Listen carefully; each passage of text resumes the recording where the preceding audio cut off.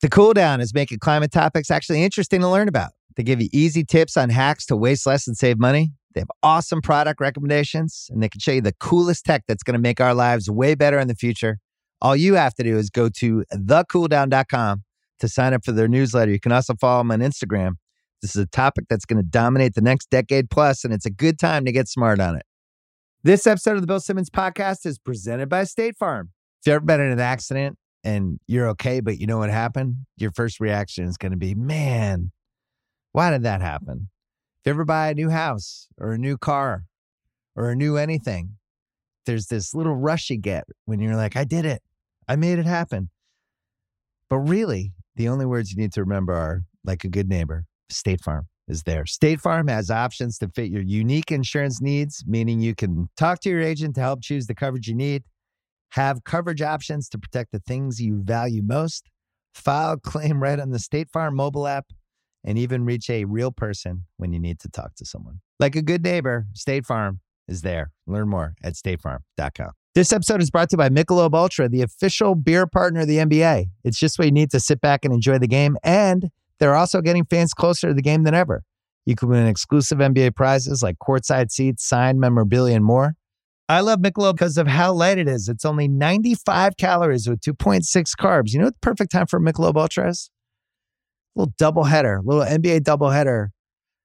Right? First half of the first game. I don't know, West Coast time. That's usually about 5 o'clock, 5:30. Perfect time for a beer.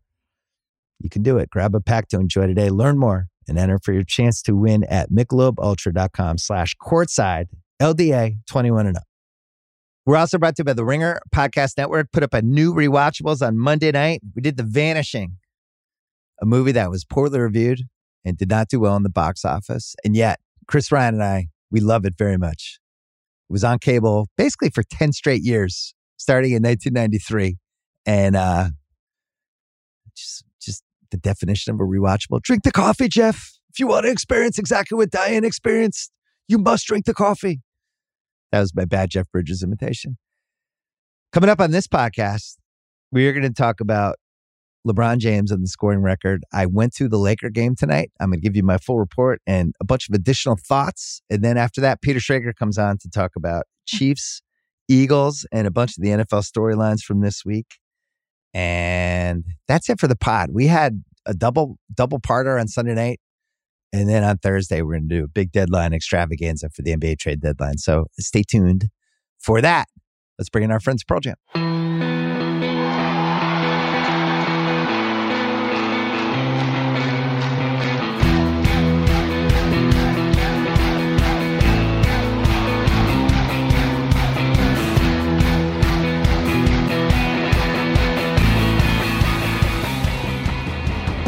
All right, taping this, it is a little after 10:15 Pacific time, Tuesday night. Just came back from the Lakers game. LeBron broke the scoring record. It was a surprisingly awesome fan experience and basketball game, and memorable, and one of the strangest, fun, I guess that's a new category, the strange, fun basketball games. It was incredibly fun.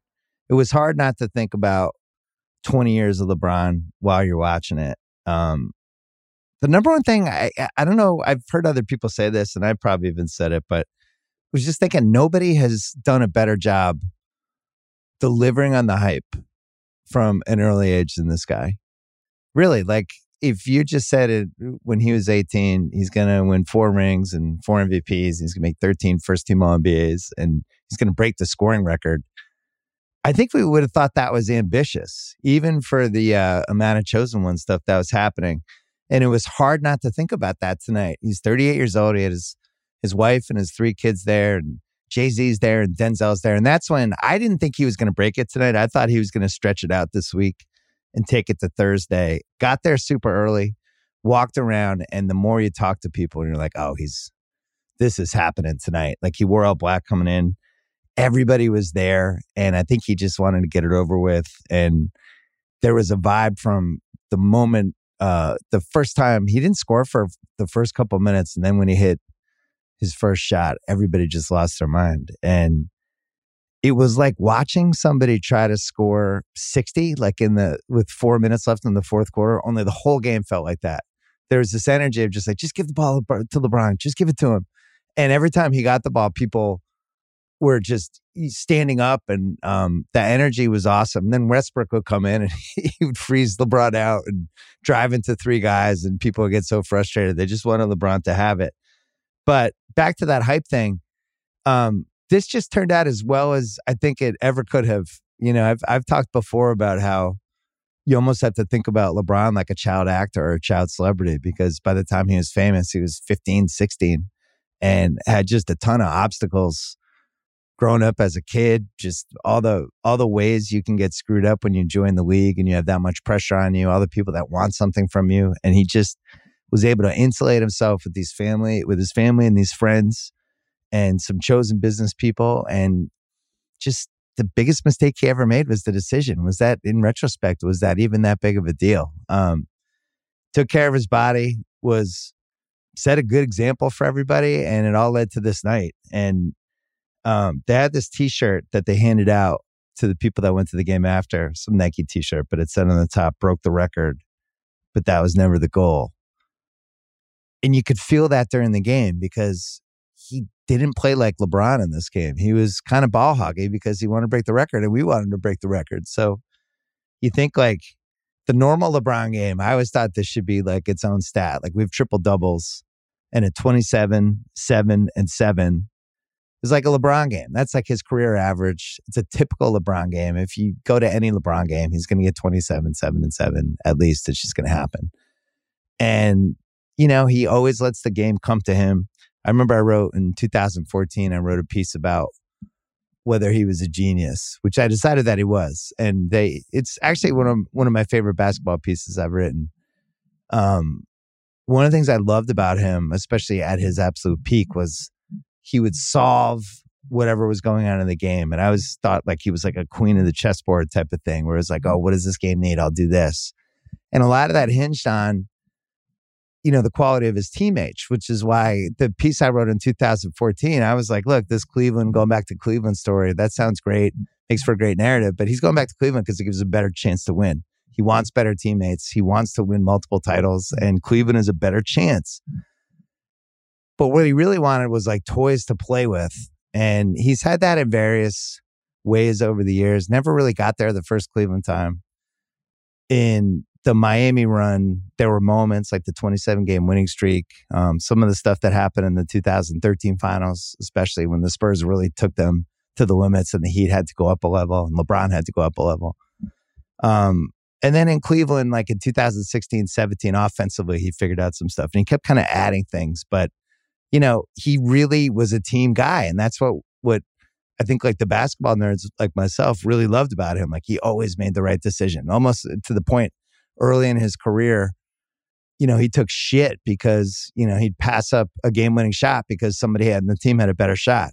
So watching him tonight just kind of go for the record, it was so atypical of him that I thought it threw the Lakers off. The Lakers ended up losing to OKC. There's other reasons they lost, but he was playing an atypical LeBron game, and it, in a weird way, made you realize like just that he was out of character because he had been in character for 20 years, which made it so probable that he broke this record in the first place. He was never a go for the points guy, you know, and I think there's been games, and he had some great ones over the years when he really had to go for it. He had to score 40 points, or he had to really over and over again try to get to the line or whatever.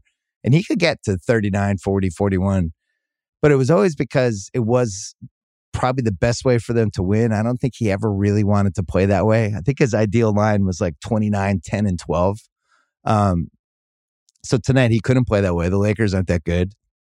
He wanted to get the record over with.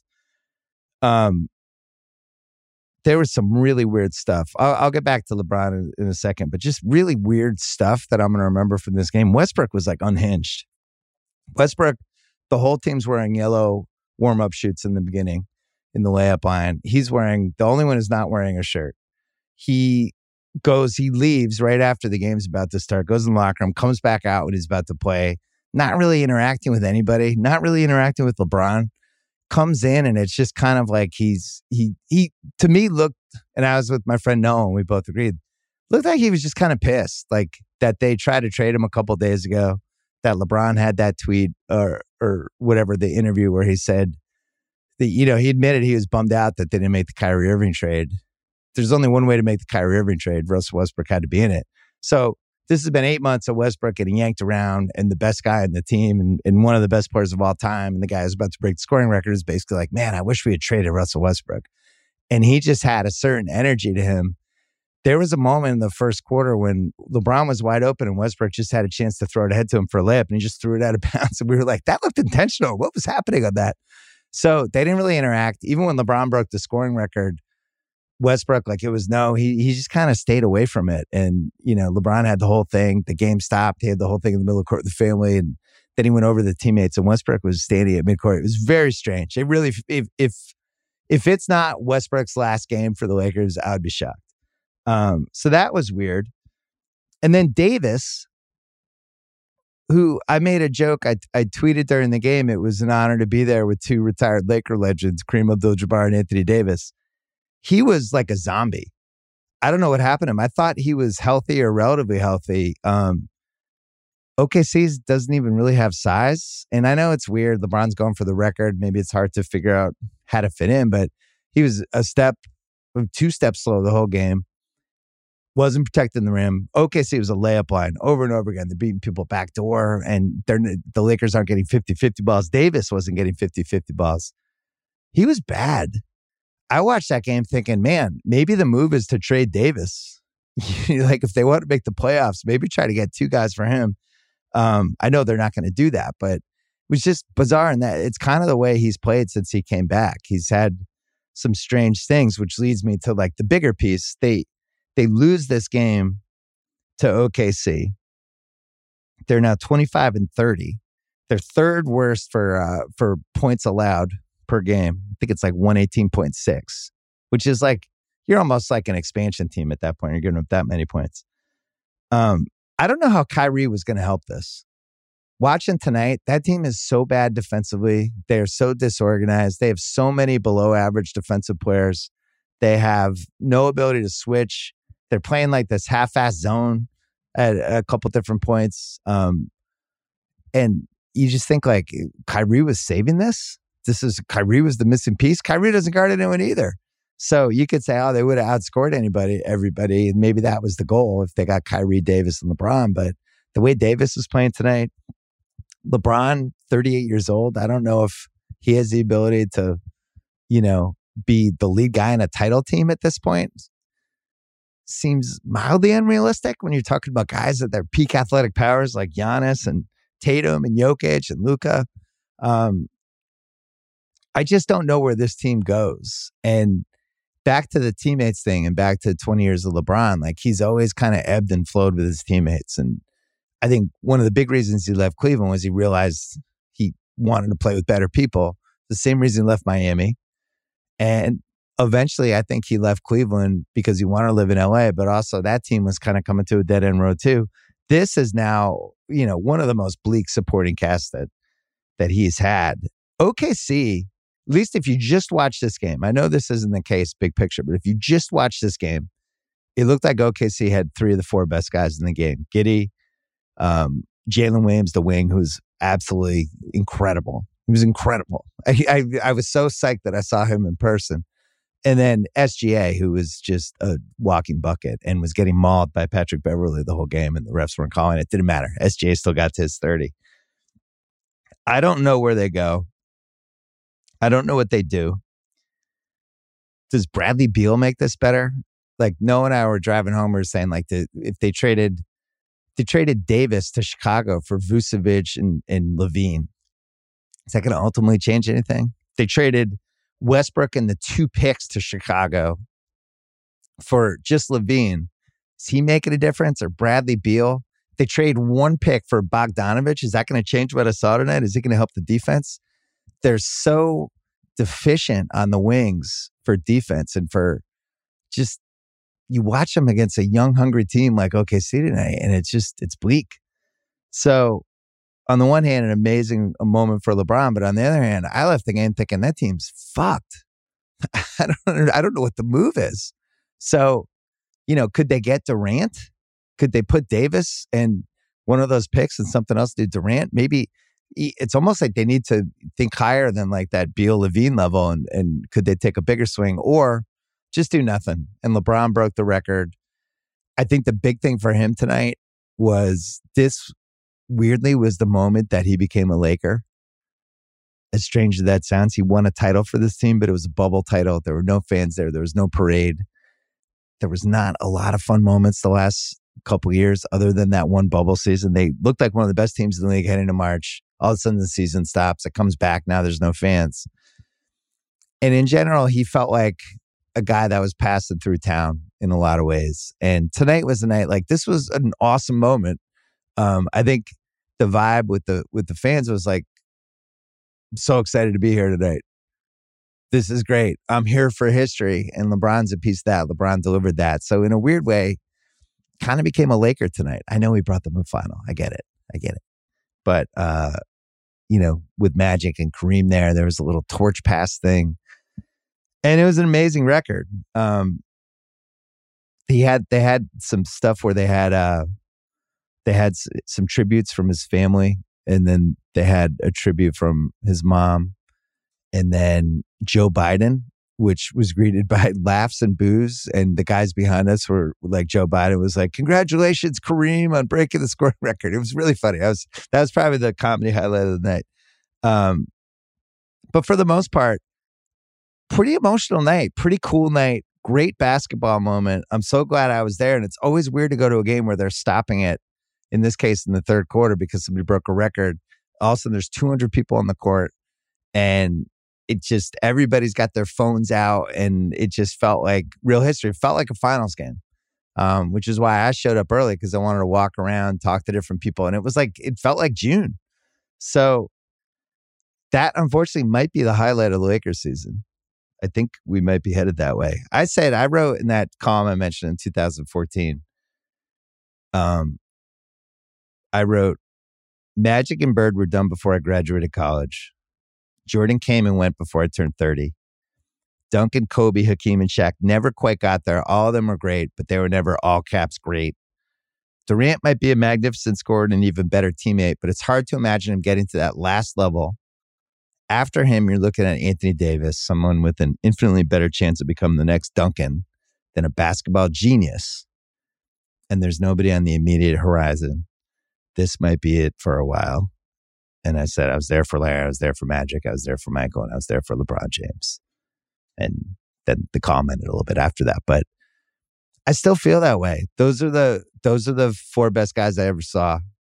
I saw Kareem, when he was really at his all-time peak in the 70s. I don't really remember it. I remember more 80s Lakers Kareem, who's still incredible, but was not at the same kind of level. And other than that, you think of the current guys, Giannis to me looks like he's going to be in that Duncan kind of Kobe, Hakeem, Shaq level, but not that last level. Luka, I think, definitely has a chance. Jokic, not sure yet. I don't want to rule it out because offensively he's such a genius. But the thing, I was thinking about LeBron's career, in all the different little checkpoints he hit, right?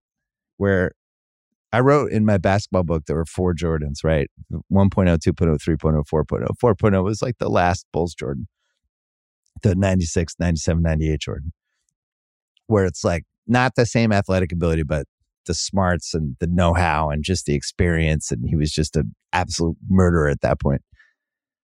There's 3 versions of LeBron. I think the 1.0 was 03 to 11, probably ending in that terrible Dallas series. Then the 2.0 version was 2012 to 2018 as he just started to figure it out and add stuff. And I'll get into that in a second. And then this 3.0 version was this 2018 to 23 version where athletically he's not the same guy, but the smarts, and he's like that older guy in the pickup game who just knows everything to do, all the right places to be. He could just get any shot he wants. And in a weird way, he's averaging more points the last 2 years than I think he's ever averaged. But athletically, he's not, I don't think, the same guy. He's stronger. He's more physical. He's figured out some bully ball stuff. But I was thinking about some of the checkpoints for him. the most important moments that kind of propped him, with the peak being 2018 game one, 2018 game one finals, which is the best game I've ever seen anyone play in person. But the checkpoints to me, and I might have missed a couple, but this is just from a basketball standpoint. He lost the jump ball in game 7 with like a minute left against the Celtics. There was a jump ball and him and Pierce went for it. And Pierce was just stronger and tougher and got the ball. And you can go back and you watch on YouTube. And LeBron came back the next year just stronger. Like that was never happening again. I felt like that was weirdly an important moment for him, that he didn't get the ball. Pierce got it. Pierce was stronger. He was older. He was tougher. He had a little more know-how and he just wanted it more. And LeBron just wasn't strong enough. Came back. He was strong. Won 2 straight MVPs. Maybe that would have happened anyway, but I do think that jump ball was important. 2011, the finals, how Dallas defended him and how they exposed some of the holes in his game, because the rule was like, let LeBron shoot from 20. He's not really going to post up. And Dallas took it to a whole other level and they Jedi mind tricked him. They were putting smaller people on him, famously JJ Barea.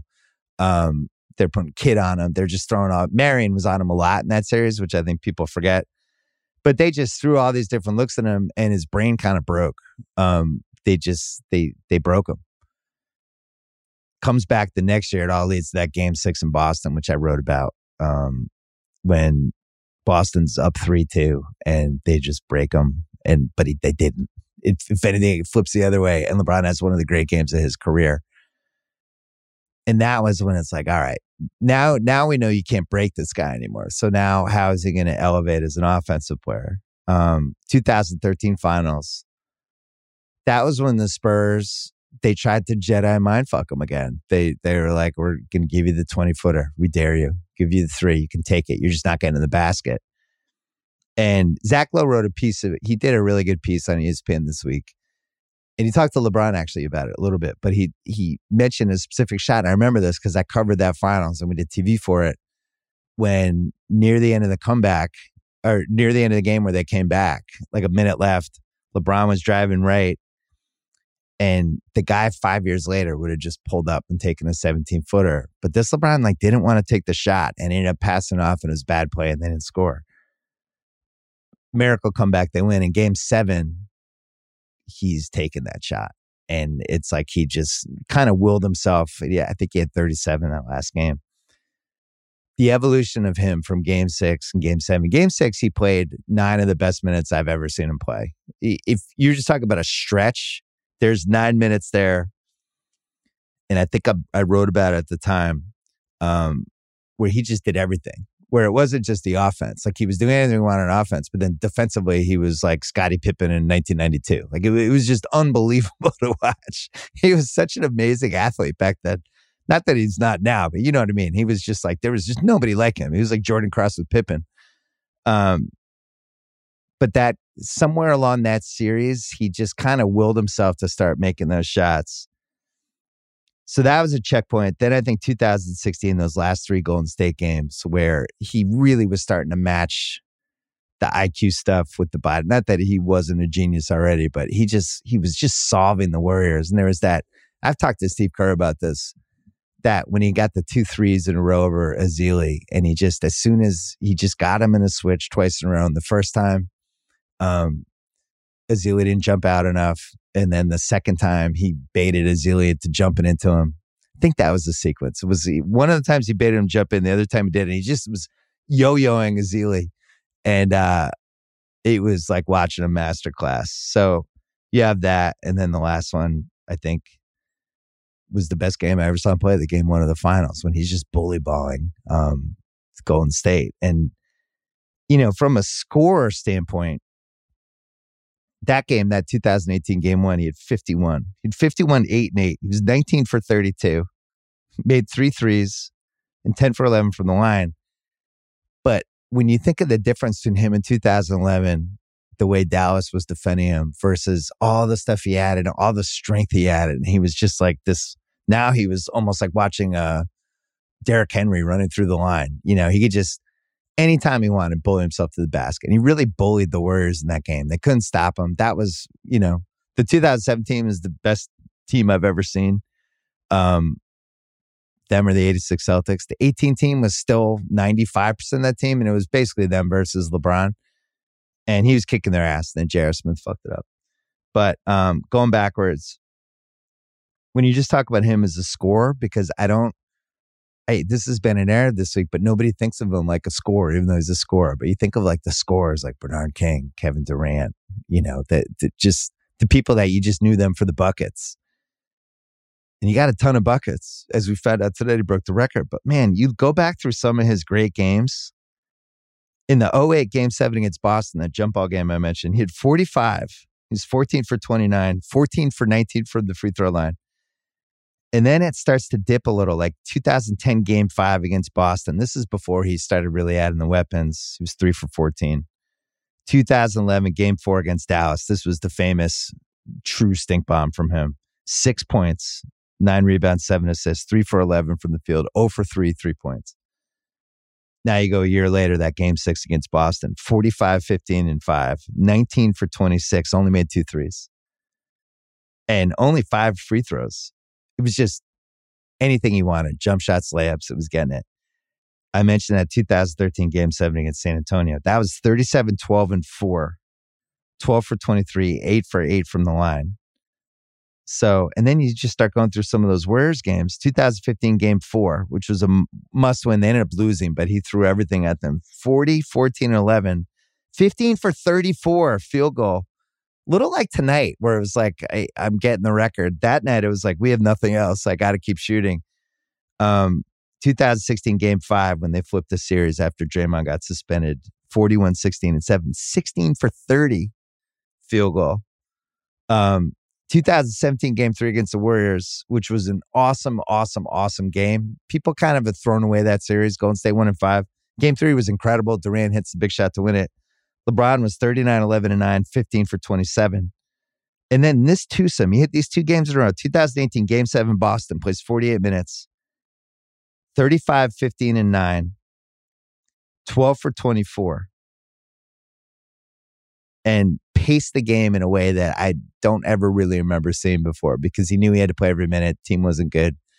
He was on the road, and just the game, he's just picking his spots. It was a little similar to the flu game, not the flu game, the game where Jordan made the shot against Utah in 98. And then that 2018 Game 1, 51, 8, and 8. He goes 19 for 32 and 10 for 11 from the line. So he evolves from that 2008 game when he had 45 against Boston, mostly jump shots and free throws, to now he's got the bully ball. I'm just getting to the basket. You're not stopping me. He's got the little turnaround. He's got that 20-footer down, and he's just got an arsenal. And, I really think he was a great scorer. I know that's like, oh, wow, really, Simmons? That's your take? He was a great scorer. But, I always think like Durant is a great scorer. I think Durant's the best scoring forward I've ever seen. But I feel like I haven't given LeBron enough credit for what an awesome scorer he was. I mean, 40,000 points is in play now. The scoring record, it's a weird record, because like with baseball, I knew what the hits record was, right? It's like, oh, Pete Rose needs to get 4,192. I knew what the Lou Gehrig record was. You go on, like, what the 33-game Laker winning streak was. The numbers. And this number, it's like Kareem has the record. It's 38,000 something.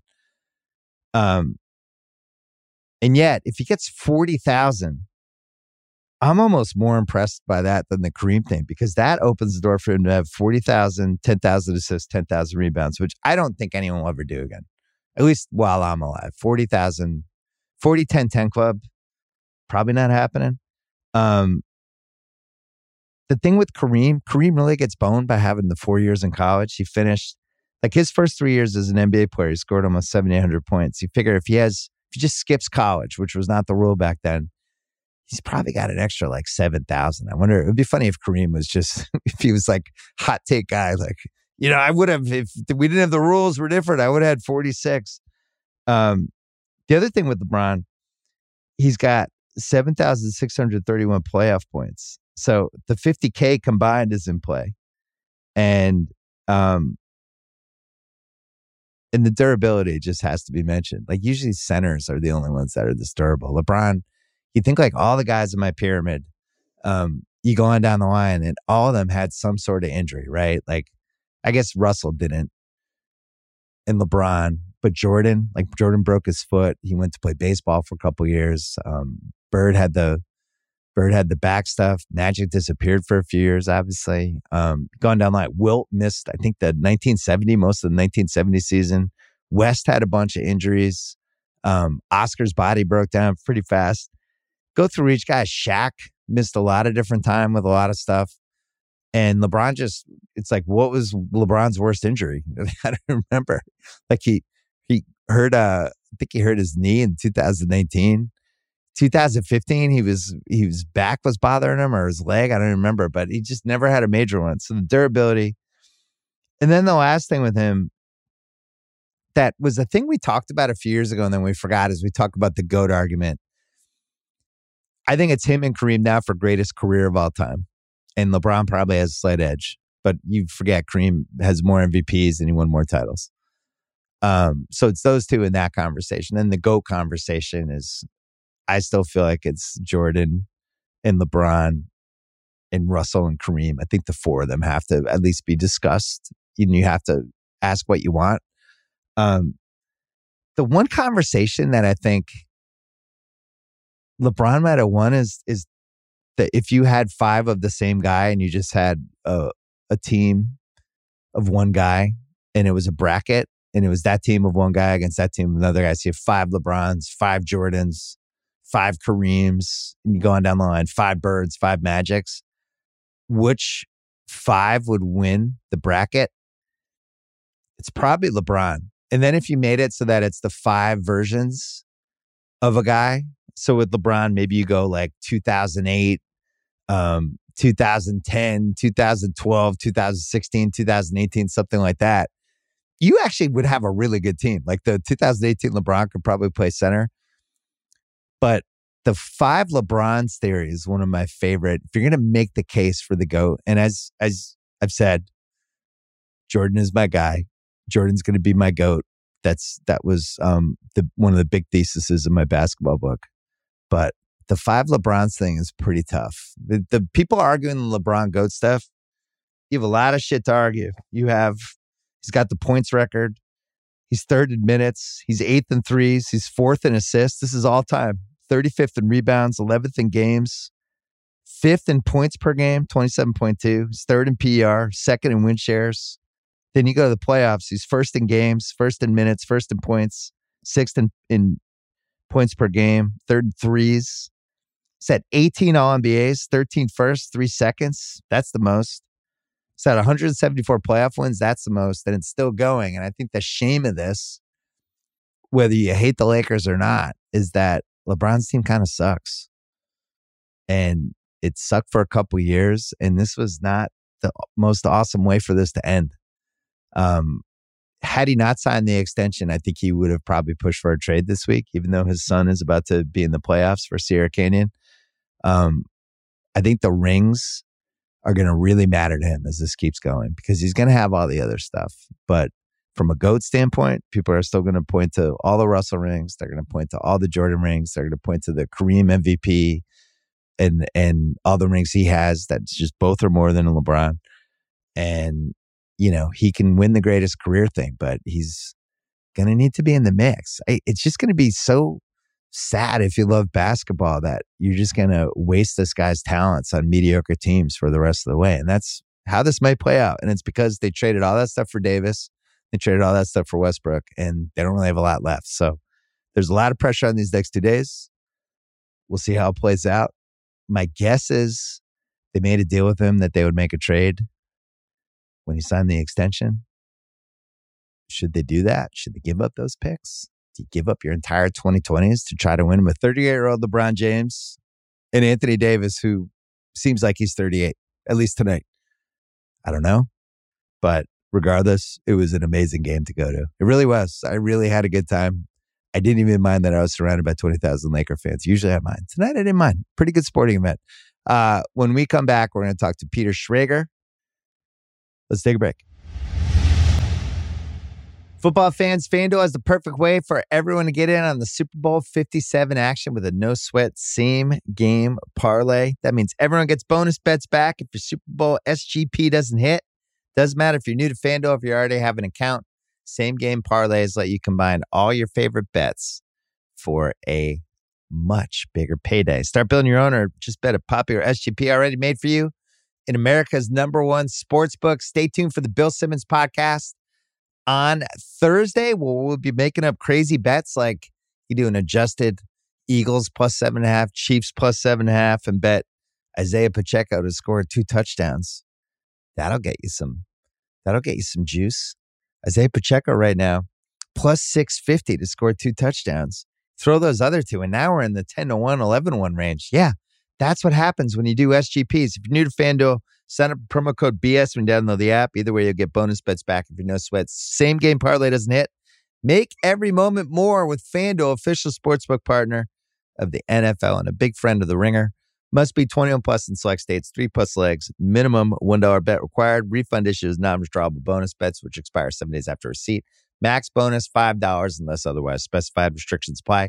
See terms at sportsbook.fanduel.com. This episode is brought to you by Simply Safe. Summer is all about fun vacations, but I know that being away from home can be stressful. So many things can happen.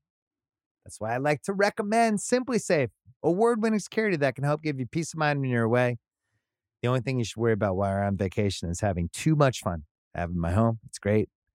Couldn't work better. I think Simply Safe is the best because it comes with a variety of indoor and outdoor cameras, sensors to detect break-ins, fires, floods, and more. It's backed by 24/7 professional monitoring for less than $1 a day. It's given me, my family, many others real peace of mind. I'm waiting to have it too. Try it out. A 60-day money-back guarantee. No contracts right now. Get 20% off any Simply Safe system with Fast Protect monitoring at simplysafe.com/BS. That is Simply Safe with 2 S's. simplysafe.com/BS. There's no safe like Simply Safe. This episode of the Bill Simmons podcast is presented by State Farm.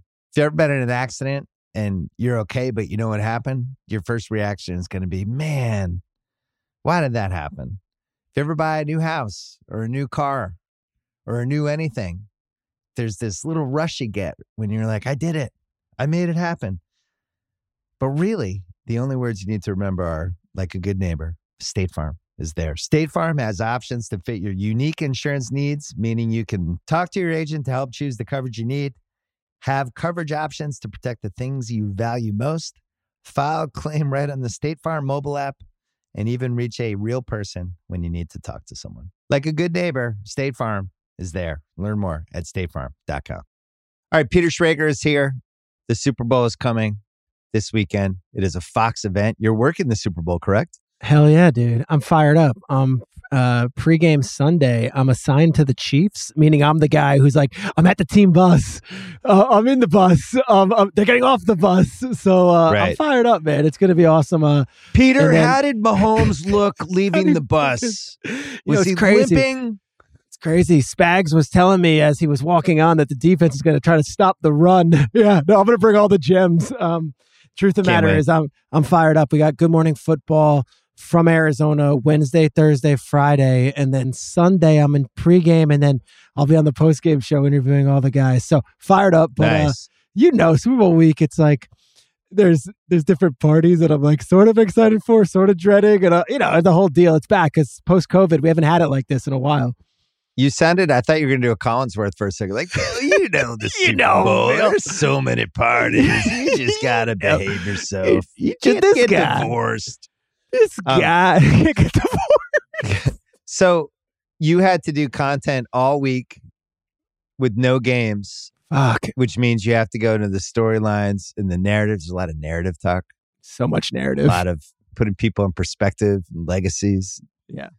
So what was it? It was Mahomes was like the number one thing. What? Give us the top three. Let's go. What were top the go-to three. Narratives? Top three. Andy Reid. Okay. Oh, little Andy Reid. Is he as good as Belichick? Maybe kind of that. There's a little bit of that. Hey, 14 years with the Eagles ended a little weird. They thought they were parting ways and that he would take a year off after some tragedy in his life. And 3 days after they showed him the door, he signed on with Kansas City and just rebuilt this franchise. Andy against the Eagles. And when Andy got the job in Kansas City, over the course of time, brought over his GM, Brett Veach, brought over Steve Spagnuolo, brought over Matt Nagy, brought over Greg Lewis, brought over all these different executives. Mark Donovan, the president, joins Kansas City from Philadelphia. So this is sort of like a Philadelphia group in Kansas City going up against the Eagles. That would be one. Number two, I think, is something that has been... Wait, can I piggyback on that one for a second? Get in. Yeah. It's weird because it does feel like the Reed versus Philly thing is like kind of a natural Super Bowl angle. So maybe that'll get going this week where it's like, wait, what really happened there? And, my memory is, and I'm just doing this off the top of my head, but he was awesome in the 2000s. They had a great run. And then he kind of got the quarterback thing wrong and never really corrected it. And it seems like that's the thing, that it doesn't matter how great of a coach you are, the moment you don't have like an awesome quarterback or a good quarterback or even like an above average quarterback, it doesn't matter. Here's what happened. You're going to go 8-8. I've done all the work on it, and obviously I was covering it at the time, and it was the Dream Team Eagles, and there was all this excitement in 2011, and they had a couple other years, and they went 4-12, and in the summer, his son tragically passed away, and it was like, all right, 4-12.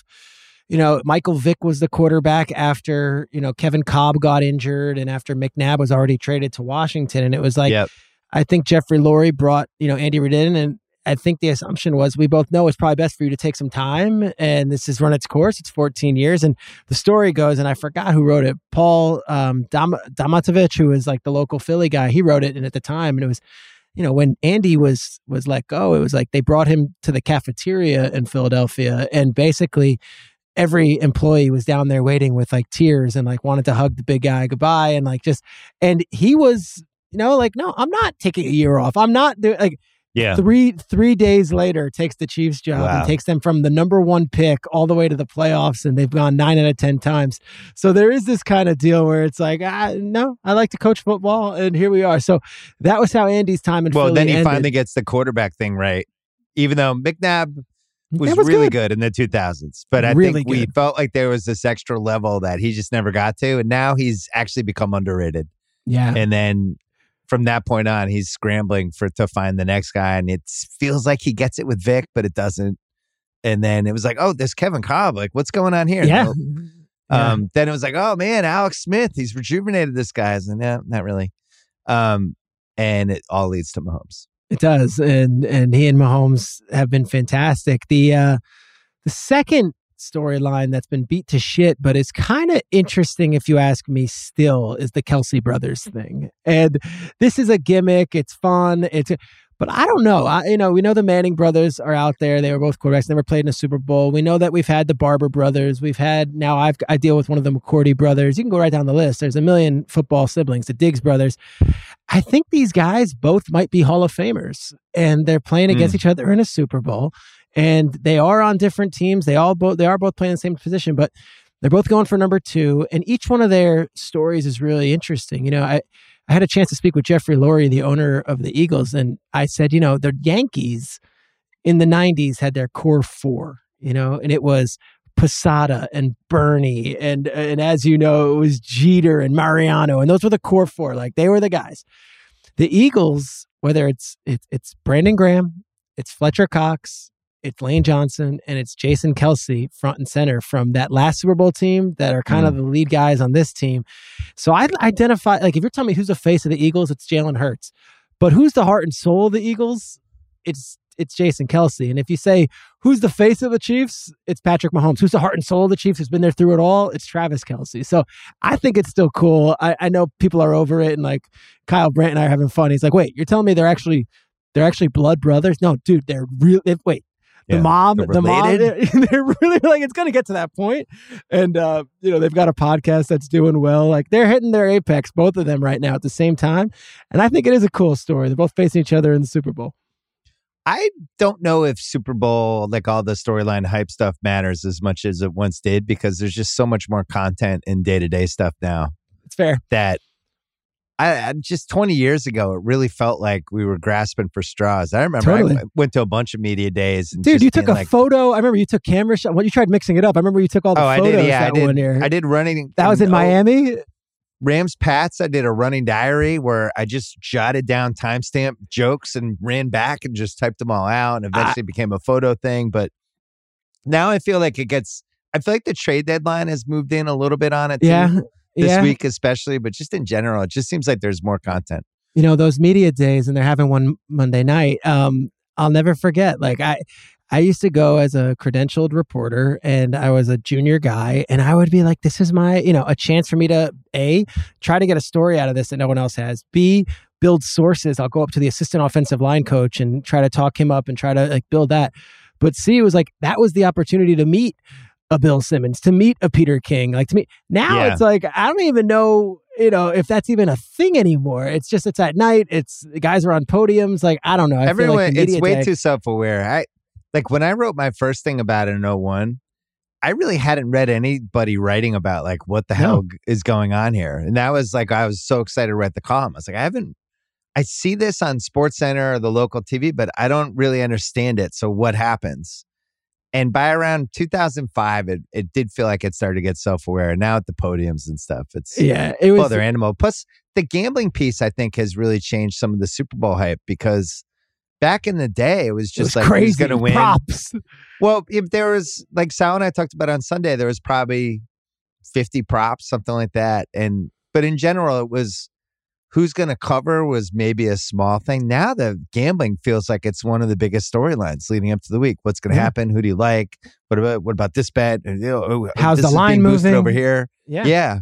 And that's become part of the dialogue, which is weird. All right, what's the number 3 story? The number 3 story, I think, is this Chiefs team and what they can put their stamp on. I kind of hit on it when we did it before the AFC Championship game, but there's been a lot of teams that have won one Super Bowl. There's a lot of teams who have been to multiple Super Bowls and won one. And I think of the Rams, for example, the Seahawks, for example. But you go through the decades, and I've said it, the 50s were the Browns, 60s were the Packers, 70s were the Steelers, 80s were the Niners, 90s were the Cowboys.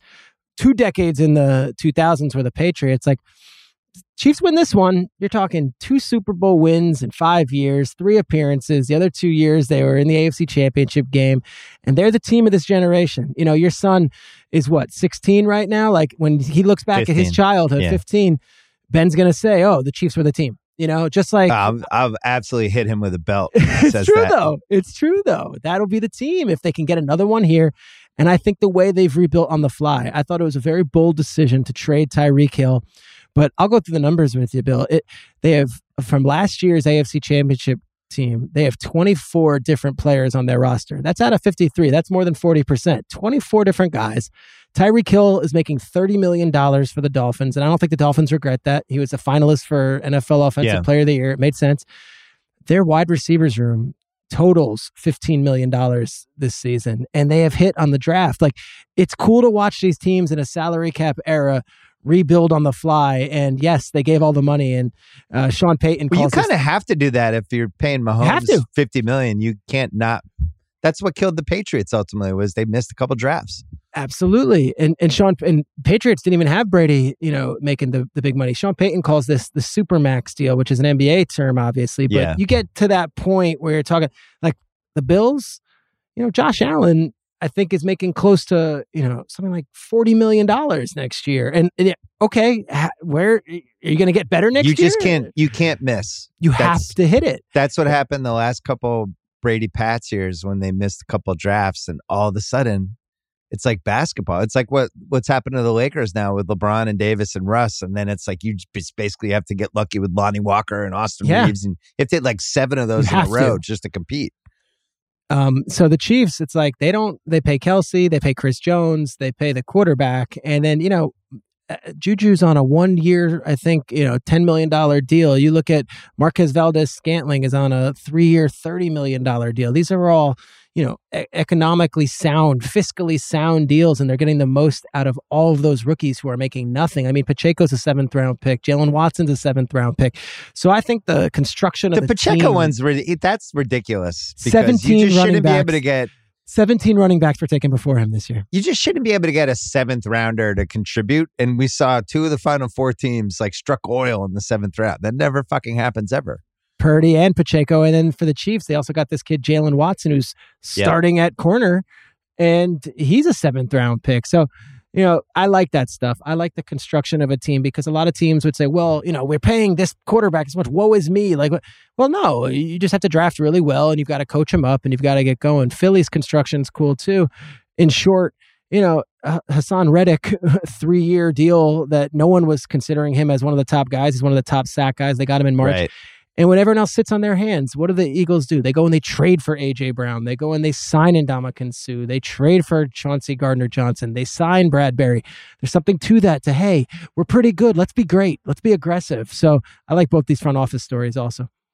The one thing with Philly I would add is Wentz became kind of a semi-sunk cost and they acted quickly versus kind of keeping their fingers crossed that it might turn around. And I think in general, football and other sports, you just don't see teams like admit early. They always admit late, right? There's always that extra year before you kind of admit defeat. Always. Like the Nets with Kyrie this year. They should have done that. They should have gotten out of that last year. So now they get 60 cents on the dollar. They get Dinwiddie and, you know, Finney Smith. And it's like, well, if we did it last year before all this, who knows what we would have gotten. Or you reconstruct the roster, but just to think like, no, this will be the year it works out with him. I think they got out of that Wentz thing not only early, but they were able to get a pick from it. Got a 1st-round pick from the Colts. And they also fired... They also fired Peterson when he was 2 years removed from a Super Bowl. And people were like, what are you doing? And they brought in Sirianni, who had never called a play in an NFL career. And it was what they needed. It was a culture change. And they hit it. The Hurts pick, too, when you already have Wentz. Not popular at the time. You already spent a lot of capital on a QB with what was he, 1st or 2nd? I can't remember. He was 2nd, right? Jalen Hurts, or Wentz was a 2nd overall pick. Yeah. So then you spend a high 2nd on this other quarterback. People are like, what are you doing? Mm-hmm. And, you know, now they have somebody in rookie QB. The team construction's good. I think there's some Mahomes stuff that I'm sure will get momentum as the next couple of days go. He's on pace to have. I get it. Yeah, it's early.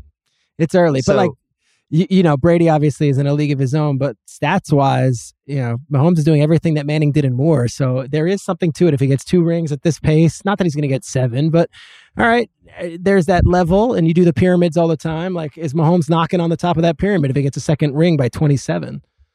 So we picked the Chiefs before the year. We both did.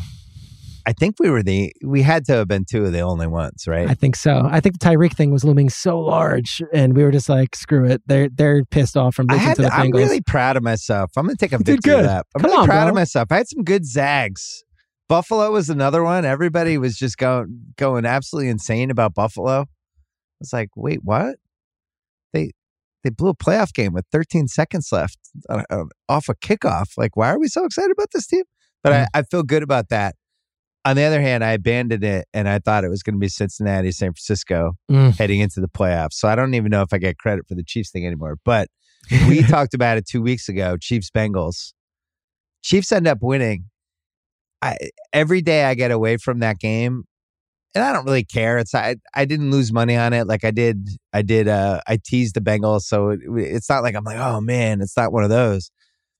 I still feel like the Bengals have to be sitting there thinking they left that game on the table. They had the ball twice in the last 8 minutes, right? Yeah. With an awesome QB.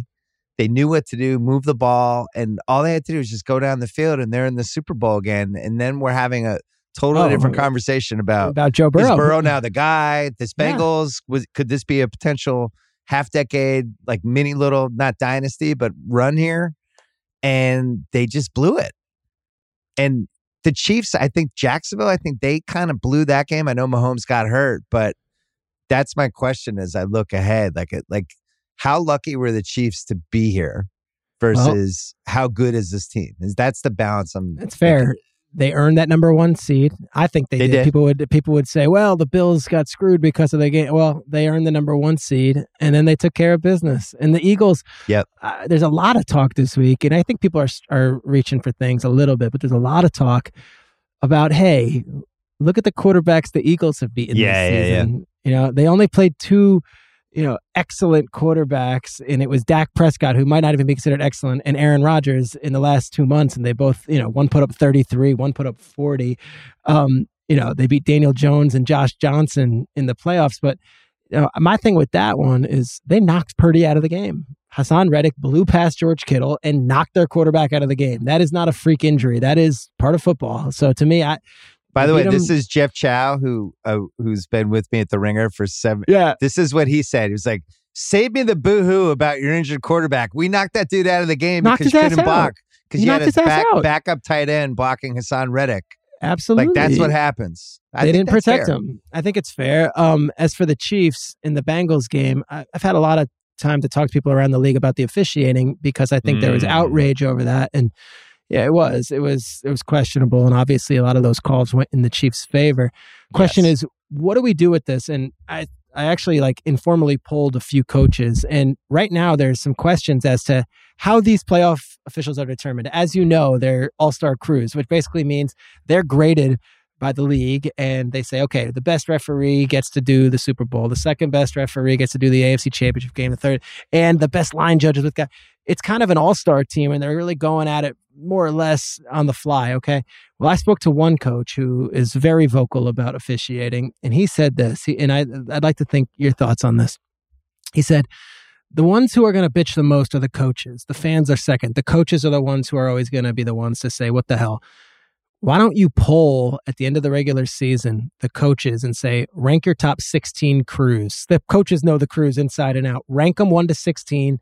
Doesn't have to be public. Keep it anonymous. And then the coaches are the ones who are on the hook when, hey, you get Carl Cheffers in the Super Bowl and you don't like Carl Cheffers' style of calling. Well, you guys voted on it, or Sean Hockley's calling a big game and you're not a Sean Hockley fan. Well, the coaches voted on it. I thought it was pretty interesting. We'll see how it's handled. But between not having full-time officials and this all-star crew type deal where they're picked by the league and a lot of I've never understood the all-star crew because I would think there would be a cohesiveness that develops over 18 weeks. And now you're just kind of throwing people together like it's an all-star game. At the very least, it would seem like I don't know enough about NFL officiating to know who the 3 most important refs out of the crew is, but at the very least, it seems like it should be, whether it's 3 or 4 or whatever, it should be those guys travel and then you kind of fill in the rest maybe. But yeah, look, my theory, and I've had this theory dating back to when I was at Grantland, that I think the league likes complaints about the officials. I think they feel like people are talking. This isn't a bad thing. People are used to this. And I had a thought Monday morning after that Chiefs Bengals game, we had this production meeting for Good Morning Football, and I'll take you behind the curtain. You know how these studio shows go, and they start off and they're like, all right, let's talk about Mahomes' heroic play. And I said, guys, the conversation's the officiating. Should we start the show with referee radio is what me and Kyle call it. Just call sports radio and complain about do we want to start it that way or do you want to start about Mahomes? And the audience, 99% of them, after we talked about the Chiefs to start the show, were like, this is bullshit. Quit covering up for the league. Talk about the officials. So people do crave it. That's what they want. They want their blood. They want their juice. And we did get to the officials. It's tough because the NBA was in this spot in the 2006. And I remember I wrote a really long piece about it because it was really it felt like a crisis where you had the officiating and Miami, the Miami Heat that year was Shaq and Wade. For whatever reason, they were just a really hard team to officiate. Wade was driving the basket all the time. Shaq is the hardest guy to officiate in the last 30 years. And how they succeeded or failed seemed to depend on whether they were getting calls or not. And you could feel it headed toward a certain way in the finals. And then the finals became one of the big officiating travesties we've ever had. And everybody was talking about it, not just externally, but internally. And it felt like something was going to change. And something did. That was when they really tried to revamp stuff. And when did the Suns and Spurs have the fight on the sideline? When was that? Was that around that? Well, that was 2007. That one was crazy. All this stuff changes over the course of 3 years. We get a guy in charge of the referees. Now we get the stuff where they give you the report in the last 2 minutes, all that stuff. I can't see Goodell ever saying, we're going to fix this. I think they think it's fine. Their version of fixing it was adding the challenges and things like that. But for the most part, I just think they're going to assume there's going to be human error. Yeah, and guess what? That's how it's going to be. we're 13 days, whatever, removed from that game, and no one's talking about Ron Torbert anymore. We're on to the next. We're on to, you said, like, hey, every day that removes, you think they had a chance and all that. But you said it yourself. Cincinnati had opportunities in the end, and usually in these games, there's a couple bad calls. Like the one that, and he's still hot on it. The Nickel Roby-Coleman with the Saints and the Rams and the pass interference. Yeah, Sean Payton's like, I will wake up in a cold sweat in the middle of the night and think it's not real, but it was real. And like, he's like the Minneapolis Miracle. I can handle that. Kirk Cousins coming down and Alex Smith beating us. Like, that one was tough because that game we had, but I said to him, and I try to bust chops, but also seriously, like, you're up 13-0 at home against Jared Goff in the playoffs. Like, you should probably win that game anyway, So it's always going to be one play. That was one of my counter arguments, because it was a terrible call, but they also choked and they got the ball first in overtime. Yeah. And Drew Brees threw a pick. And you're like, right. All right. So I don't know what to tell you. But there that's is the no kind of worse stuff. loss than the bad call loss, though, because the first terrible Patriots loss of my life was the Sugar Bear Hamilton game. And you still to this day. Yeah, 3rd and 17. We got to stop. See, he nails Stabler as he's throwing it. It's it. They're going to have to punt. We're going to get the ball back. We can run out the clock. We had an unbelievable running game that year. And then the late flag comes in. And all of a sudden we're losing. And I'm like 6. And I'm like, I'm having a freaking meltdown. It's like, I don't understand. What's Dad, that call? Explain it. They only have like the one replay too back then. Now they have 40 replays that you could drive yourself crazy on. Those Patriots teams, it's right before my time, but I don't want to keep talking about it. I talked to Jeffrey Lurie for a while, doing a piece on the way the Eagles are run and all that. And he was a diehard Patriots fan. And was he really? Grew up. He was the guy, like, you hear the stories. Would listen to the transistor radio before bed, listening to the Boston Patriots and listening to the Boston Red Sox, of course, but like diehard Patriots fan. And we got going, you got to talk to him. We got going on like 70s Patriots. And it's, I was before my time, but I know enough, but like I'm talking about, and he's rattling off names and I'm like, but like, Bill, like that is right up your alley. You would love talking to him about it. Yeah, I coincidentally was on YouTube today watching zooming through a Broncos Patriots playoff game from 1986, trying to remember how we ended up giving a safety with 2 minutes left. And I ended up zooming through the last 10 minutes. So this is after the Super Bowl year? Yeah, it was 1 year after the Super Bowl. Just getting mad at Tony Eason all over again. Just at a random day. I'm like, why am I down this rabbit hole? But that's so 85. I love this, and I think your listeners, you probably think they're annoyed by this, but I love this shit. They go Eason to start the Super Bowl. Grogan comes in. What happens? 86. They start Eason as a first round pick. Like, this is our guy. Grogan comes in and helps us get to the Super Bowl, and then that was that year. And then what happens the next? That was 85. Year? Then the next year, Eason gets a job, and Eason's really good. He is, and then he completely falls apart in the Denver game, and it all goes to shit. He's one of the most reviled Boston athletes we have. This episode is brought to you by Michelob Ultra, the official beer partner of the NBA. It's just what you need to sit back and enjoy the game, and they're also getting fans closer to the game than ever. You can win exclusive NBA prizes like courtside seats, signed memorabilia, and more. I love Michelob because of how light it is. It's only 95 calories with 2.6 carbs. You know what the perfect time for Michelob Ultra is? A little doubleheader, little NBA doubleheader. Right? First half of the first game. I don't know, West Coast time. That's usually about 5 o'clock, 5:30. Perfect time for a beer. You can do it. Grab a pack to enjoy today. Learn more and enter for your chance to win at MichelobUltra.com/courtside, LDA 21 and up. This episode is supported by State Farm. If you've ever been in an accident and you're okay, but you know what happened, your first reaction is going to be, man, why did that happen? If you ever buy a new house or a new car or a new anything, there's this little rush you get when you're like, I did it. I made it happen. But really, the only words you need to remember are, like a good neighbor, State Farm is there. State Farm has options to fit your unique insurance needs, meaning you can talk to your agent to help choose the coverage you need, have coverage options to protect the things you value most, file a claim right on the State Farm mobile app, and even reach a real person when you need to talk to someone. Like a good neighbor, State Farm is there. Learn more at statefarm.com. This episode is brought to you by Peloton. Spring, the best time of the year to dial your fitness routine up a notch. You know it's going to happen. It's going to get warm. You're going to start wearing shorts. You're going to start wearing bathing suits. You're not going to be able to cover up behind those big coats anymore. Also, it's nice outside. Get outside, do stuff. Or if you don't have time to get outside, I got Peloton for you. Whether you have 5 or 60 minutes, Peloton's workouts were made to challenge you. Classes like boot camps, full body strength, boxing, marathon training are created to grow your skills or push you to improve in what you already excel in, and you won't feel bad about not being outside. Peloton's expert coaches, challenging classes, and nonstop vibes will keep you coming back for more. Get a head start on summer with Peloton at onepeloton.com. What's the feeling on this game? The line hasn't really moved. We got to talk about Sean Payton and a couple other things, but just quickly in the game, I'm going to do my $1 million pick on Thursday. Okay. Leaning toward Philly, right. but have not come close to locking it down. I don't understand why the line's not like Philly by 2.5 or maybe even Philly by 3. There seems to be a Mahomes tax with the line and people just being afraid to go against Mahomes.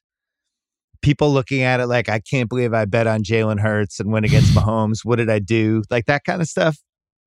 What, from the people you've talked to,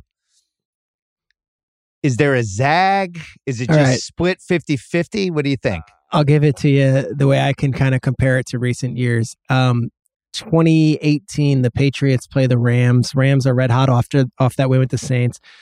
McVay's the 33-year-old hotshot. Belichick, 66 years old. Belichick has all these veterans who have been there, done that. McVay, though, is and when the game happened, it was the experience, the veteran coaching, and the been there, done that. Eventually, it was just too much for the Rams to overcome. They didn't adjust at halftime the way they should have, and Goff wasn't good enough to get them over the top and bring them all the way back.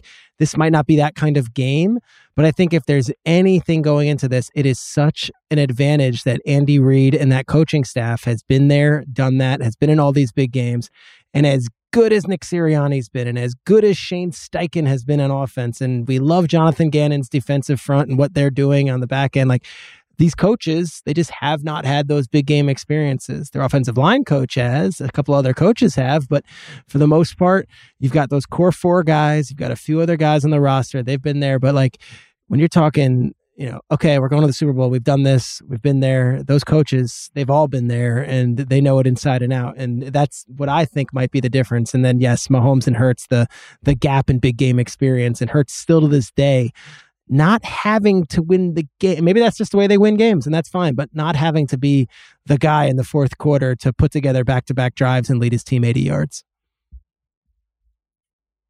Yeah, I'm thinking about narratives.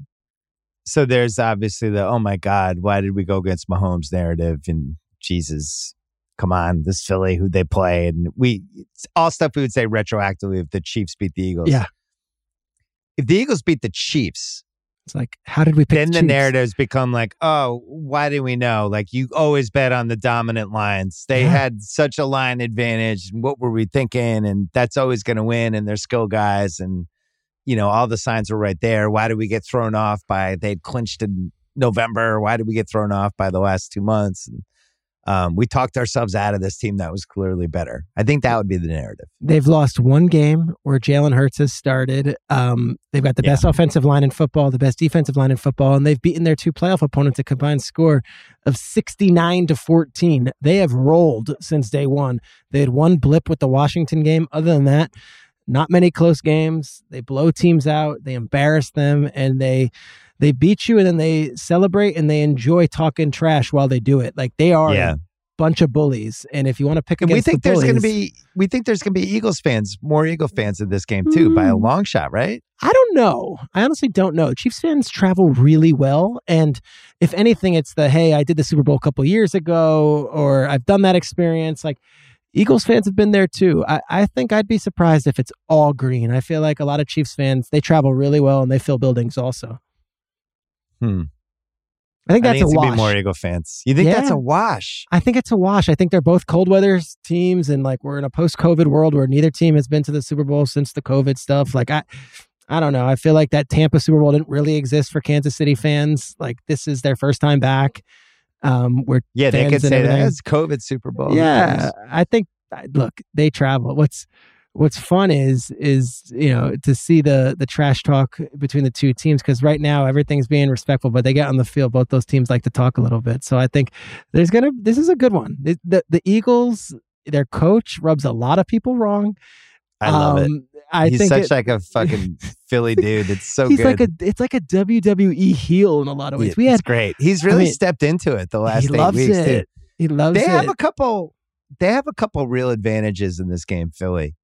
Yeah. I think their defensive line, that Chiefs O-line, which is, I said this the other day, was one of the reasons I thought they were my Super Bowl pick. It was like, oh, he's finally got they're fine, but it feels like you can rush the passer on them and you can get to Mahomes. And I do feel like they have an advantage over the Chiefs offensive line, but I think their secondary against these Chiefs receivers, I think they're going to be able to shut them down. That was the biggest reason the Giants were so bad in that playoff game. Their receivers couldn't get open because they had bad receivers. The Chiefs have, I would say, mediocre to slightly better receivers, but they're not great. They're certainly not good. And Kelsey's the only guy, and they have 2 weeks to think about how to stop him. So those seem like two really good advantages. Then the flip side is, what if Hurts just sucks or isn't that good? He hasn't had that game yet, though. He hasn't peed down his leg yet in the big spot. And, you talk to people like, gosh, he comes in as the 53rd overall pick, and immediately people in the locker room were like, all right, like Carson's there, but like they're kind of gravitating towards him. Like, he doesn't have that, the moment's too big deal. Like, that's just not in his makeup, and he's always had to overcome. And the story from Alabama to Oklahoma, we've done that a million times. But I don't know, walks into Oklahoma, is captain day one, and the alpha dog of a very big program, filling in for Kyler Murray the very next year, and takes his team right back where they were. So, I don't think there's any thought that it's like you at Fox. Come right in, go explain. Take that pregame show over. Let's roll. Let's go. I'm upset we're losing Peyton, man. I gotta tell you, that guy. Oh yeah, wait, hold on. I want to talk about that in 1 second. Yeah. And one last Mahomes thing. Yeah. Because I want Kyle to maybe turn on the TikTok camera here for a second. Oh, let's go. I'll smile. So if it goes on Twitter, I can be ready for it. All right. Here we go. This makes me nervous taking the Eagles. Go on. The Mahomes piece of, has he had a signature game yet? Does he have the game yet? Would you say it's the 13 seconds game? No, I'm saying like the game that you go to and you're just like, that was the game. Is it the 13 seconds game? Yes. Because I feel like that game was so weird, it almost overshadowed how good Mahomes was in the game. You're right. But does he have like his Elway the drive type of game? Because he almost had it against the Patriots, and then we came back and we got some third downs on their fucking ass and we beat them. D Ford went offsides. That's why you won that game. D Ford went offsides. That helped. That helped too. He's had the 24-0. They're down to the Texans and Bill O'Brien and Deshaun Watson in the playoffs. Oh, come on. It's the fucking Texans. 51-31. Not accepting one. that one. Nope. All right. Super Bowl down 10 in the fourth quarter, 3rd and 15. He looks to the enemy and says, should we run it? Yeah, sure, run it. They run the wasp play. He hits Tyreek Hill. They don't lose. They come right back, roaring back in the fourth quarter, win by double digits. That was pretty good. He wasn't awesome in that game, though. No, he threw 2 picks. It was not his best game. That's not the game either. And I remember that game more for Jimmy G missing somebody by Emmanuel a foot Sanders. That the Niners would have won the touchdown. Right. Yep. He had him. So then you would say, the 13-second game, because that was amazing. But the legacy of that game to me is how did the Bills even allow that? The game is over. It was so stupid. And the most obvious play is like, guess what we're going to do? We're going to throw to Kelsey right over the middle and call a timeout. The Bills are like, whoa, didn't know that was coming. So that's what worries me is like, I do feel like Philly has a better team. What about this Bengals? Could this be the Mahomes game? What about the AFC Championship game? Playing on one ankle with no Juju and no Hardman and no Kadarius Toney and no Willie Gay. He missed a few throws in that game, though. He wasn't pretty valiant. It was a gutty performance. He was really good, but he wasn't like, I'm not going to be telling my grandkids about it. Like, you think about somebody like Elway. Doing the helicopter. Even Marino, who never won a title, but like he won that Monday Night Football game against the 85 Bears. He did. And it was like incredible. It was one of the great random Monday sporting event. Like I think it's the best Monday Night Football game of all time, other than maybe Pats Ravens. You had the undefeated Dolphins on the sideline cheering them on. It was crazy. That was a great one. That game was amazing. It's on YouTube, by the way, for people. But Pats Ravens I don't think Mahomes has the game yet. So that's what made me think like, I wonder if this is going to be it. You like this theory? I love this theory. To to say that Mahomes hasn't had the game yet is like almost he hasn't. You just really gave me fucking Houston. They're down 24-0 in a playoff game. Oh my God. I can't wait to ttell my son's children about that one. Oh, he beat Bill O'Brien. He beat Kenny the Stills Pats in a offensive playoff coordinator game. in 2023. Now it's to me like Brady never really had the game either. Okay, and then go on. He had Seattle, the Yep. Super Bowl, but then that kind of also became the Malcolm Butler game, and that overshadowed that, right? So it was like Brady, incredible. Like he 2 touchdown drives against this amazing defense, like backs to the wall, just going to Edelman over and over again. But then they're still going to lose if Butler doesn't make the play. So it becomes Butler combined with everything. Yeah. But then he has the Falcons game. That's it. And it's That's like, the one. not only was that the game, that was like the game. That's the game anyone's had. And it was like, that's done. And people slammed the mic and was like, this is over. He's the GOAT. And I wonder if this is the game for Mahomes. Yeah. It's awesome. That's even a conversation piece. It's funny. But he also has 10 years, 12 years left to have the game. It doesn't have to be this year. Last week they win the game and like Mahomes never talks shit. He never bloats. Oh, I know. There was this great just a little edge to him, and Kelsey's calling the Cincinnati mayor a jabroni, but Patrick Mahomes tells Tracy Wolfson like quietly in his own way, and he's like, we're gonna go celebrate. We don't smoke cigars here. Like that was his little shot at Burrow. And then after the game, he was like, I think the media, 5% of the media picked us. And I'm like, you guys were favored. Like, no, but like he leaned into it. He thought 5% of the media picked them to win. I'm like, no, but okay. But like he is starting to feel like, wait a second. You want to crown Allen? You want to crown Burrow? Mother effer, I'm here. I'm the dude. And maybe this is the game he silences it all forever in this whole generation of guys, because since he's won the MVP, Lamar was the guy, and then Allen was the guy, and then Burrow was the guy. Even Watson for a while was putting. No, it's always been me. I'm the guy. I'm the best in this generation. He had 2 real challengers, Allen and Burrow, and then probably Herbert next year. All right, let's go. So I know you're going to lean Chiefs. I'm not even going to ask you. You're always like, I think so. You're always like, prove to me I shouldn't pick the Chiefs. Is kind of your mentality. Yeah, I don't think I feel comfortable. It's worked out for you pretty well. It's worked out pretty well. I wouldn't pick against them. I know the Eagles have had this incredible run, and if they win, I will not be at all surprised or upset. I'm not rooting for the Chiefs. I'm not picking against Mahomes. I just think he's that good, and I think he finds a way.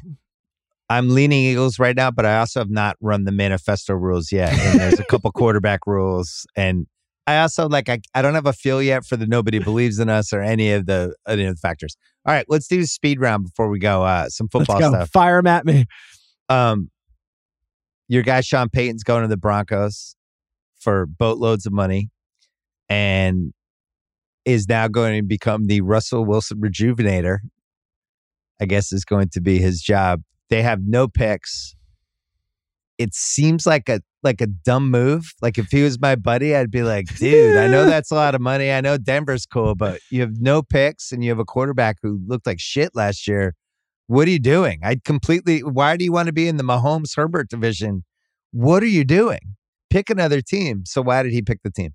I had a long talk with him the Sunday before he decided over the weekend. And there was a lot of reports out there that there was no seats at the table for him and that it was going to be next year. And he goes on Fox and he's wearing an orange tie. And he is talking to me like, should I wear the orange tie? Because he knew it was happening. I'm like, yes, coach. This is the shit he cares about. He's going to make $19 million a year. But should I wear the orange tie? I'm like, yes, wear the orange tie. Yes, go ahead. Wear the orange tie. And his whole thing was not about I need to coach Russ. He's authentic. He doesn't know Russ that well. His relationship with Russ dates back to a Pro Bowl where he had a really good interaction with him. And Drew Brees and him both live in San Diego, and he's tight with Brees, and Brees vouches for him. So he watched all their stuff, and he's like, I think there's still good football there. But it was really about a few factors. One of them, of course, you could say the money. That's real. That's legit money that they're paying him. And yes, that's enough to lure him back into the consideration. But he missed it. He missed it a lot. And he loves that Broncos tradition. This isn't an expansion team. This isn't some franchise that's been they've got Lombardis. They've got history. They've got a fan base that's starving. Signature franchise with great generations of fans. Yeah. They've also got, a 2-time returning MVP in the NBA in their city, and they've got a Stanley Cup champion team in their city, and those fans care more about the Broncos than both of those teams. They've legalized gambling. They have FanDuel in their city. They're fired up. They've got it all. So like that, and then then the new owners, he really got along with. And Penner is from the Walton family, and they all hit it off. But he actually said like Condoleezza Rice was awesome, the former Secretary of State. Like they met, they had a really good interaction. So he was like, "Look, I went." All right, so they paid him a lot of money, and it's a cool city. Those are the reasons. Sure, that's about it. Like the owners, but ready like to get back in. Yeah, he was itching to go, and like, all right. Yeah, I would have waited for the Chargers. Wait for the Chargers job. Just wait a year. Do TV. I don't know. That would have been my advice. Just wait 1 year. Chargers job will be open. You would have liked him in a lot of ways on TV when you were on, ESPN. What was it? ESPN, what do they call it? Countdown? When you were there? Yeah, you would have liked it because he's competitive as shit about like the things that you and me are competitive about. Like he would check like ESPN's ratings the next morning, like the Nielsen ratings. Right. And he's like, I think we beat him in the first hour, but then in the second hour they came back strong. Oh, that's hilarious. He's like, he needed the scoreboard. So he's like, we finish a segment and it's a goofy Fox pregame segment where there's like jokes, and afterwards he'll pull me aside and he's like, so did you think I made a good point? I'm like, Coach, it was a throwaway segment, but like he was that guy, like meticulous to a point. So he'll be charged up. Well, he'll be ready to go. That's such a fun division. We'll see what happens with the Vegas QBs. Lamar, the reports are 100 million apart. They're all over the place. The reports are all over the place, Bill. I think this is, I've thought this was a wrap for weeks. How does it play out? Give us, if you had to predict one thing, you only have one prediction. Yeah. I would and I'm say saying if you're predicting predict he stays. If you're predicting he gets traded. So you predict stay. I think stay, but I think franchise tag, and then we're in this holding pattern. Is what I would say on in I so early don't want February. To read that, listen to it, follow I know. it. That's the worst case scenario. They are obviously looking to keep him in this point, but it ended ugly, and I think the fan base is kind of it's a little bit curious to see how it's going to play out. But I think Tyler Huntley's a Pro Bowler. I mean, Pro Bowler. Got to factor that in. You got a Pro Bowler right there. He's a Pro Bowler. Like 4 games, made the Pro Bowl. He is a Pro Bowler, Bill. So you think he stays? Rodgers to the Jets? I think Rodgers to the Raiders picked up a lot of heat this week. But then, you look at the Packers side of it, that's a $40 million cap hit if they trade Rodgers before June 1st. And it's like, why should we be left holding the bag? You signed a 3-year, $105 million deal with us last year. Like, you're going to fulfill your contract. So this isn't coming from the Packers. I like this. It's coming from Rodgers, and he's on the golf course, and he's, giving those winks to the Raiders fans, and he's engaging, and he's talking with them. And, the CBS golf reporter asked him, she, straight up was like, is there a certain color? He's like, well, the Raiders fans are saying it. And I told Devontae he should buy me a house. Like, oh, well, you could do all that, but the Packers own your rights. And if you're talking like that, they don't need to trade you out of the goodwill of their heart. Like, they could keep you under a contract with them. I'm really starting to become old man on the couch with some of this stuff. Talk about it, because I am too. Even like LeBron, when just going publicly about how disappointed he was. Not getting Kyrie. The Kyrie trade didn't happen. It's like, listen, if you're trading for Kyrie, we all know who's in the trade from your end. You have to fucking play with that guy.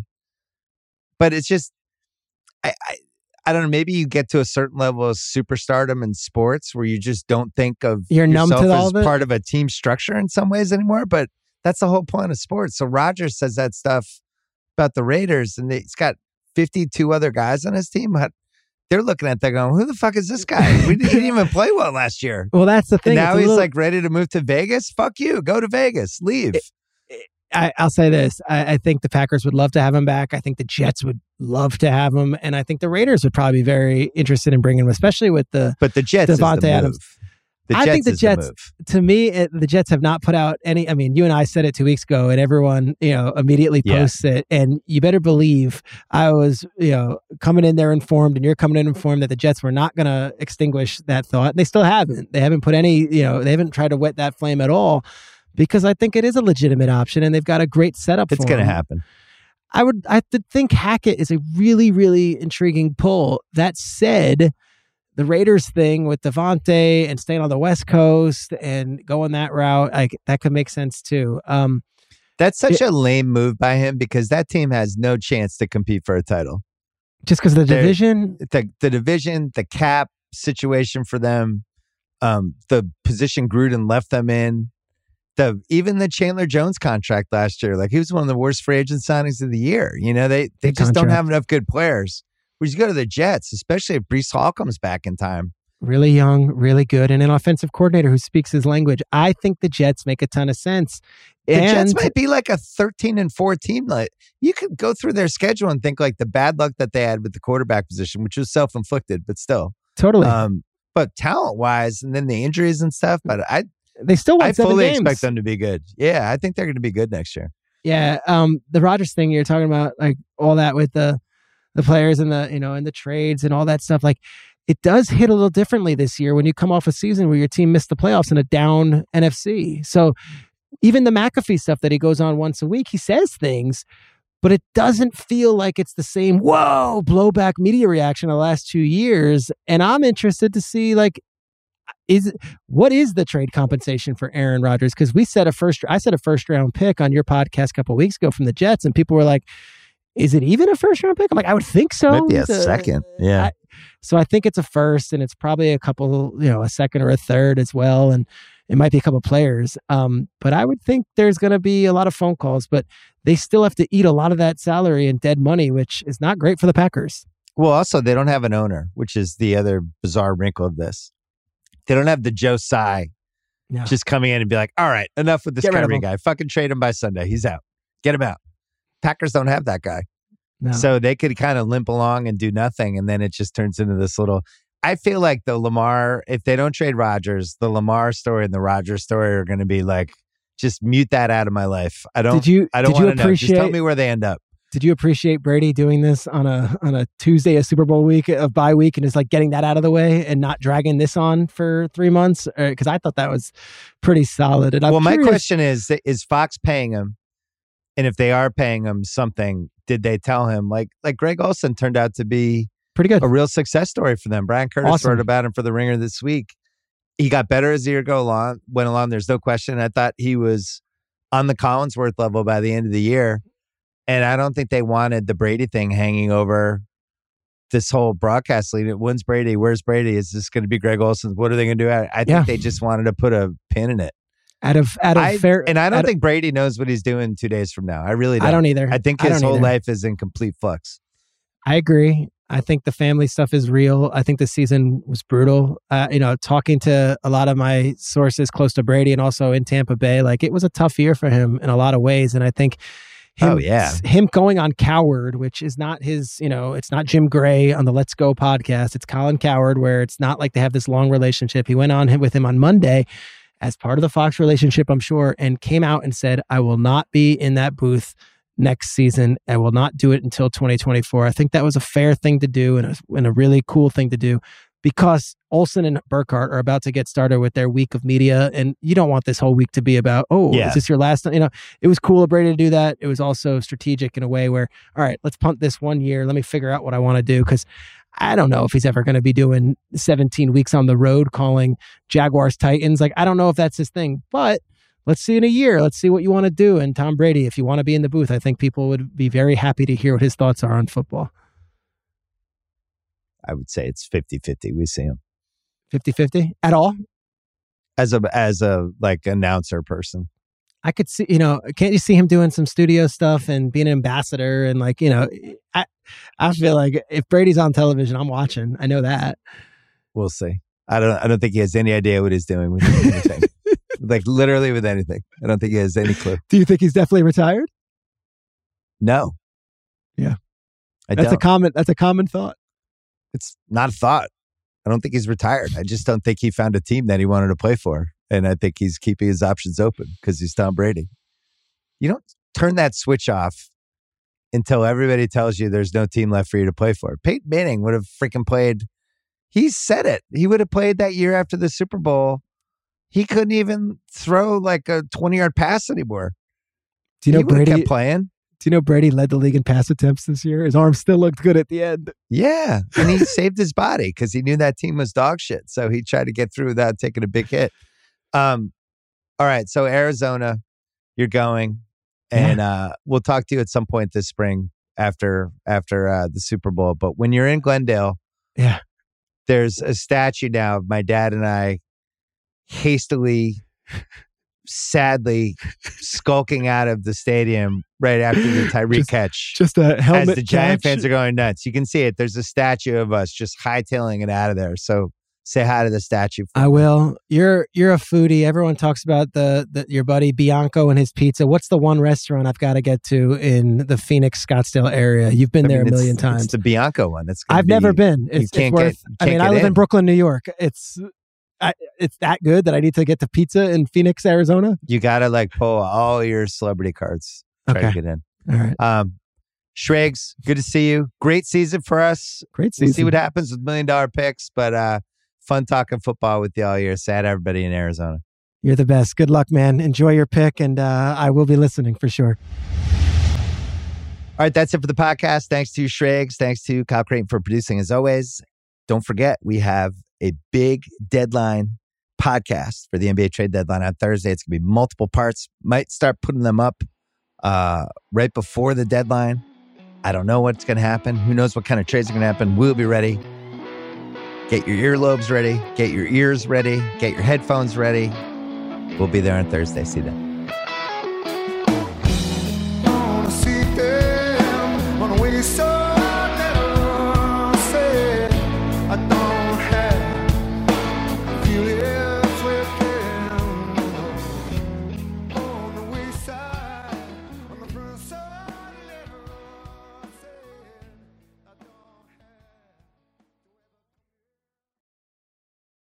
This show is sponsored by BetterHelp. It's a simple truth. No matter who you are, mental health challenges can affect you, and how you manage them can make all the difference. That's why everyone should have access to mental health support that meets them where they are and helps them get through. BetterHelp provides online therapy on your schedule. It's flexible, simple to use, and more affordable than in-person therapy. Connect with a licensed therapist selected just for you. Learn more at BetterHelp.com. That's BetterHelp.com. This episode is brought to you by 20th Century Studios' Kingdom of the Planet of the Apes. As a ruthless king builds his empire at the expense of the remaining human race, a young ape will fight for the future of apes and humans alike. Kingdom of the Planet of the Apes. Enter the kingdom in IMAX on May 10th and in theaters everywhere. Get tickets now.